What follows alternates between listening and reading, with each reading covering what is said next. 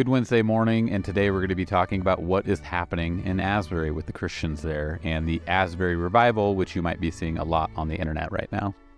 Well, good morning, folks. I was amazed to see the students get on Tucker the other night. So it's a subject that interests me because, as I've said in this podcast before, the one aspect of the Christian faith that reduces me to tears regularly is the eruption of grace into someone's life, which is what conversion is, a radical turning around that comes out of nowhere so often. Not always. I mean, there are many ways of coming to faith. There's a long, slow burn of an intellectual.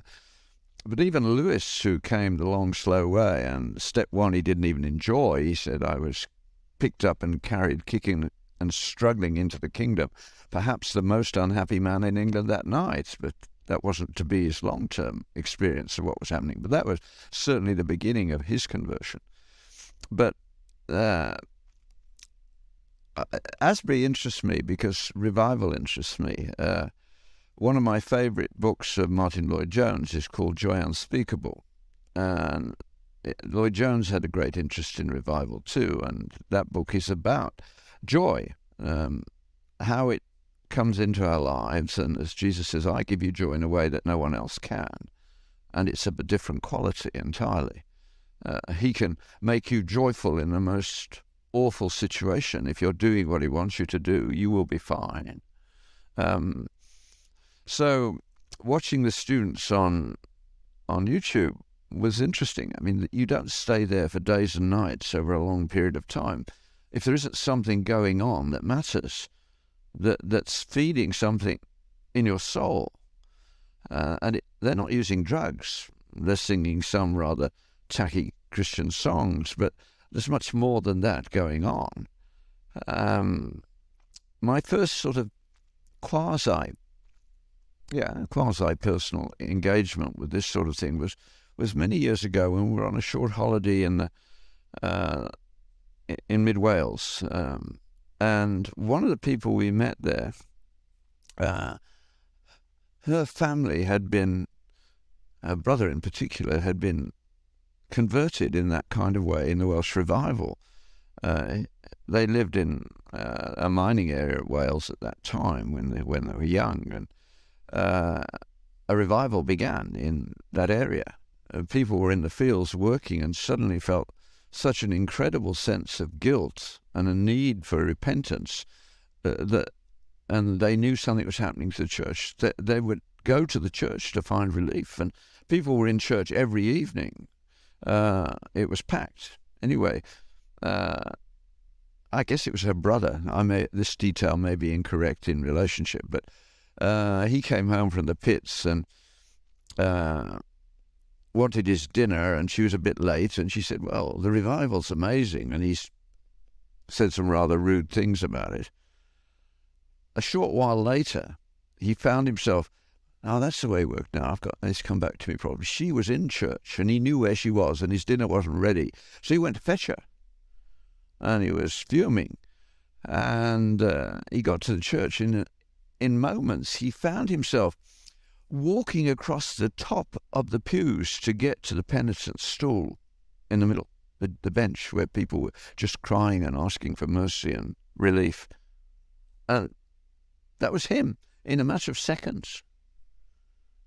And it wasn't a one-off thing, it didn't revert afterwards. The whole family was changed in its way of living as a result of that experience.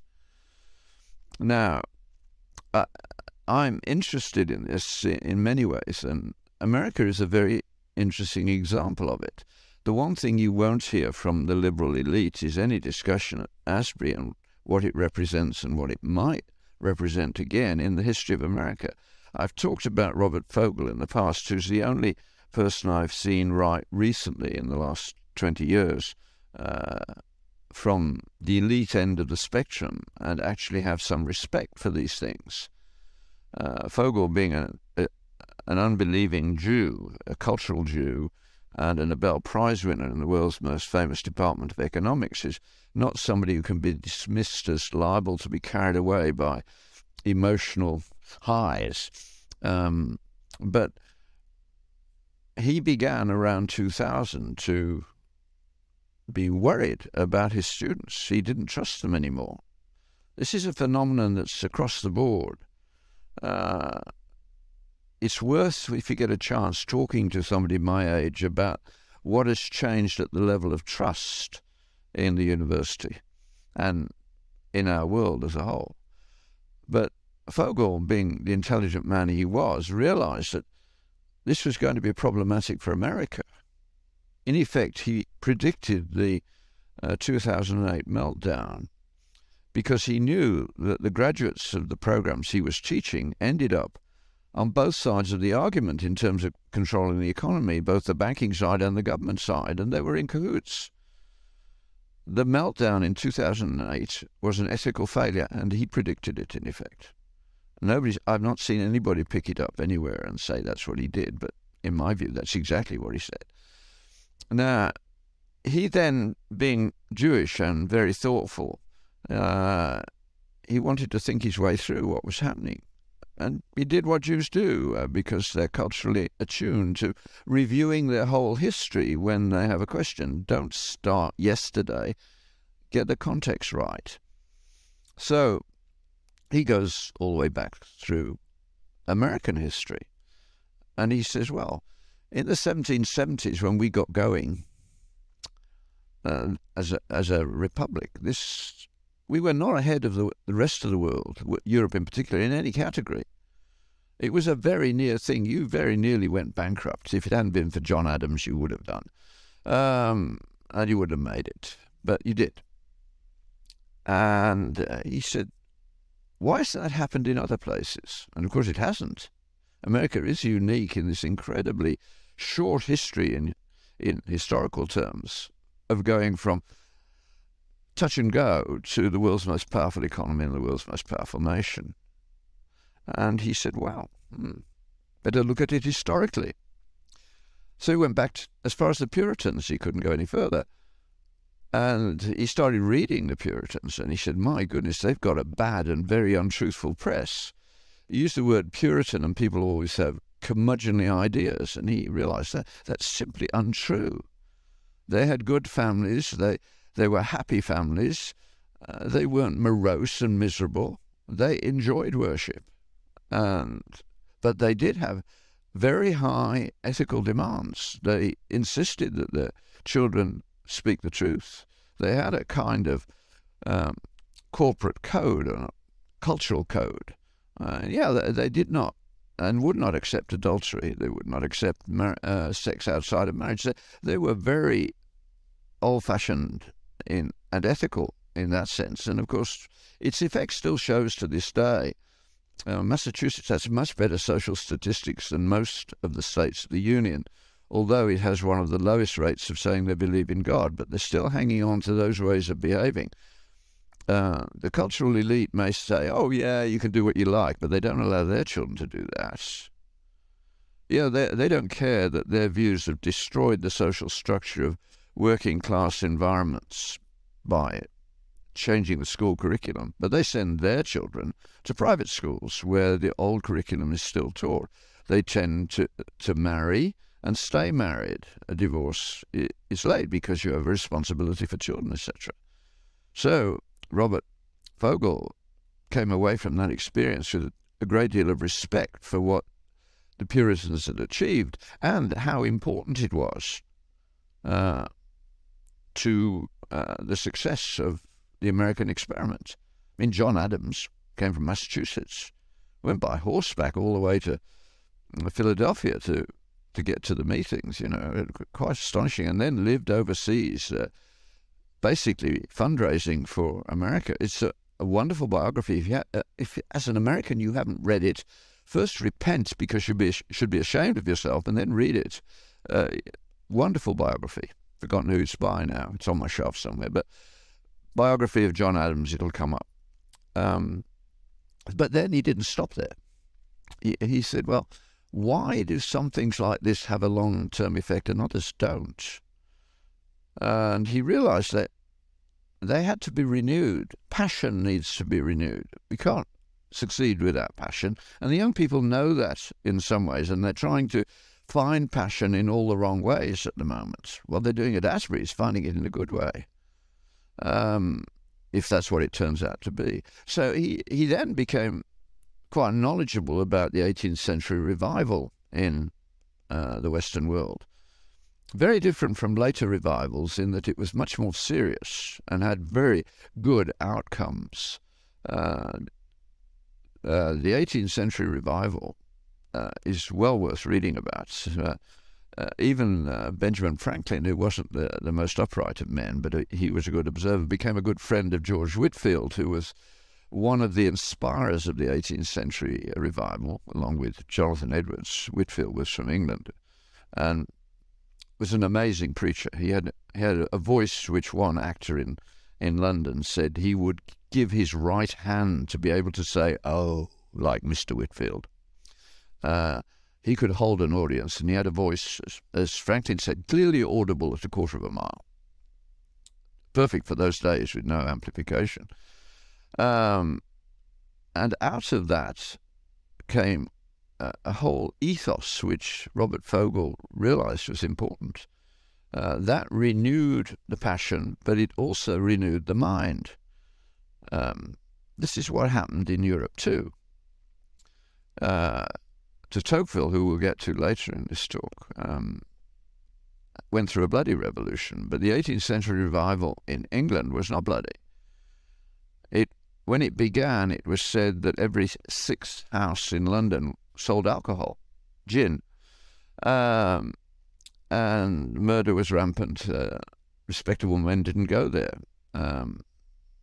But Whitefield started to preach out of doors, not in London to begin with, but to coal miners near Bristol, because he was an Anglican priest and he felt, as many of us feel now, that the church is failing to reach the needs of the people. And given this amazing voice, he went out to preach out of doors to the miners. And there's an account in a Bristol newspaper of these miners coming out of their hovels, their shacks where they lived, and white lines starting to appear down their cheeks as Whitefield's evangelical preaching brought them, by the grace of God and the work of the Holy Spirit, to repentance, and they wept. Now, the important thing about this that I want to make people think about, because we're so worried about what COVID's doing to the culture and to the psychological state of the nation, etc.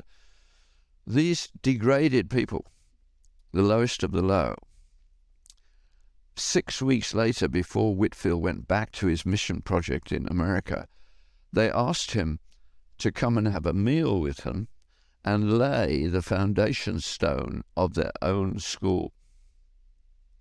In 6 weeks, they went to hopeless degradation to hope and education. And out of the 18th century revival in Britain, the Clapham sect was one of the products of that. But it led directly and indirectly to the end of child labour. It was certainly involved in the abolition of slavery and getting that going, the reform of the prisons, the change of the economy so that the Corn Laws were repealed, and in the long run that made it possible for the lower classes to grow, and the whole incredible expansion of Britain intellectually and in inventiveness can be traced back to that period quite legitimately. So France had a bloody mess, literally, and Britain had Whitefield and Wesley was an amazing example of what I hope is happening at Asbury, because if that is happening, this is very good news for America. Wesley went to Oxford and was very pious. He was a bit of a prig, actually. He must have been awful to live with in many ways, as I must have been too at one stage. But he did everything right. He became a minister in the Anglican Church. He visited the sick. He went to the prisons. He became a missionary to the States, in Georgia, I think it was. And they sent him back because they couldn't stand him. He couldn't relate to people. He wanted to, but he couldn't do it. And he got back to England. And as an Anglican minister, he happened to be, I don't know where it was, but he was asked to go and pray with some guys who were going to be executed that morning. And he told them the gospel, and they believed it. And they repented of their life, and they accepted the punishment, and they died without trouble with it, because they'd seen a better way. And Wesley wrote in his diary, "I can save others, but who will save me?" Because he knew he had seen something in those men that he didn't have himself. And his brother was in a somewhat similar state, the hymn writer, Charles. But Charles Wesley got saved first. They were in London, and he found a little Moravian Brethren church in Aldersgate in London. And they had a lively faith, and he was captured for it, so to speak. He was converted. His life came, and Can It Be, and all those wonderful hymns followed from that. He told his brother, "You have to come and listen. You have to come to this church." And the rather pompous John said, "Oh, what have they to say to me?" He'd just been to St. Paul's and heard sung evensong, beautifully performed, but with no passion. But Charles persuaded him, and he went. And he writes that he was listening to a man reading not even the Bible, but Luther's introduction to the book of Romans, with a thick German accent. But he writes, "My heart was strangely warmed, and I knew for the first time that I was a child of God." And the rest, as they say, is history. Within weeks of Whitefield and Wesley beginning to preach across England, little chapels started to be built all across England. The Whitefield led to the Baptist end of the spectrum, and Wesley to the Methodist end of the spectrum. Sadly now in England, all those little chapels are being sold and turned into weekend housing. You see that in our world too, in Canada. But in 6 weeks that happened. And the whole ethos of England was changed. Now, we don't talk enough about that aspect of things, but it's important. If Asbury moves on, the 19th century revivals, certainly the 20th century revivals, were not the same in that they didn't lead on to huge changes in how you live and how you think, and in particular how you read now, and how your church functions. The example of that, Billy Graham said that if he did it all again, he would spend a lot more time in follow-up. We are such a distractible society now that we don't build on these passions, and that's what needs to be done. How we build on them is critical. So when Billy Graham went to Moscow for an evangelistic crusade after the wall came down, people ran to the front, so to speak, to get there. They thought they were going to receive something. Well, they weren't ready for what was needed. They didn't have 18th century revival conversions, because a few years later they couldn't find anybody in Moscow who was in any of the churches where you would expect them to be, who'd been, so to speak, saved, converted at a Billy Graham crusade in Moscow. Different. My wife was converted to Billy Graham crusade, but then she had a good church, which does what comes next. Builds a Christian mind. There's nothing in the New Testament about building your emotions. Of course, Christ coming into your life, if it's not emotional, how could you imagine a real contact with God that didn't affect your emotions? It's not possible. He made them. He made us that way. But the New Testament is about building a Christian mind. I will be watching what happens at Asbury and hoping that it does what it did last time. I mean, one of the products of the last one, it must have been a good many years ago now, because David Stevens was there at the time, who became the head of Christian Medical Dental Association of the US, and he's just retired. But it certainly set him off on a missionary direction, and he performed amazingly. The best hospital, the best medical school in Kenya today was really built by him single-handedly almost. So, watch and pray. And for the churches, we need to think deeply about what's going on.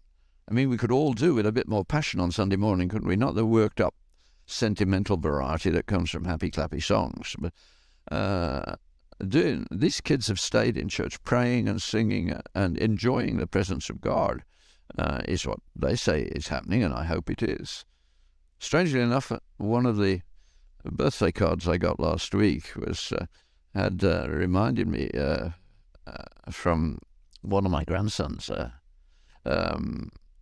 I'd introduced to George Herbert, my favourite English Christian poet. But I missed this particular poem. It had a lovely line in it. He refers to us as ministers of state for praise. I mean, a minister of state, you know what that means. But ever thought of having one for praise? But that's what George Herbert thought of himself as, and was delighted that God had given him that job. Well, this would be a different world, the sort of world you want your children to grow up in. So, those of you listening, I hope you experience something like that. Wouldn't we all enjoy that? I mean, Peter, writing to the people who had had that experience at the beginning of Peter, they were going through rough times, the like of which we can't imagine. Nero was in charge, and he was writing to people who'd been thrown out of Rome by Nero. Their nearest and dearest had been used to light up garden parties. They dipped Christians in pitch and then nailed them to a tree and lit it for lighting up a garden party. Nero was not a nice man.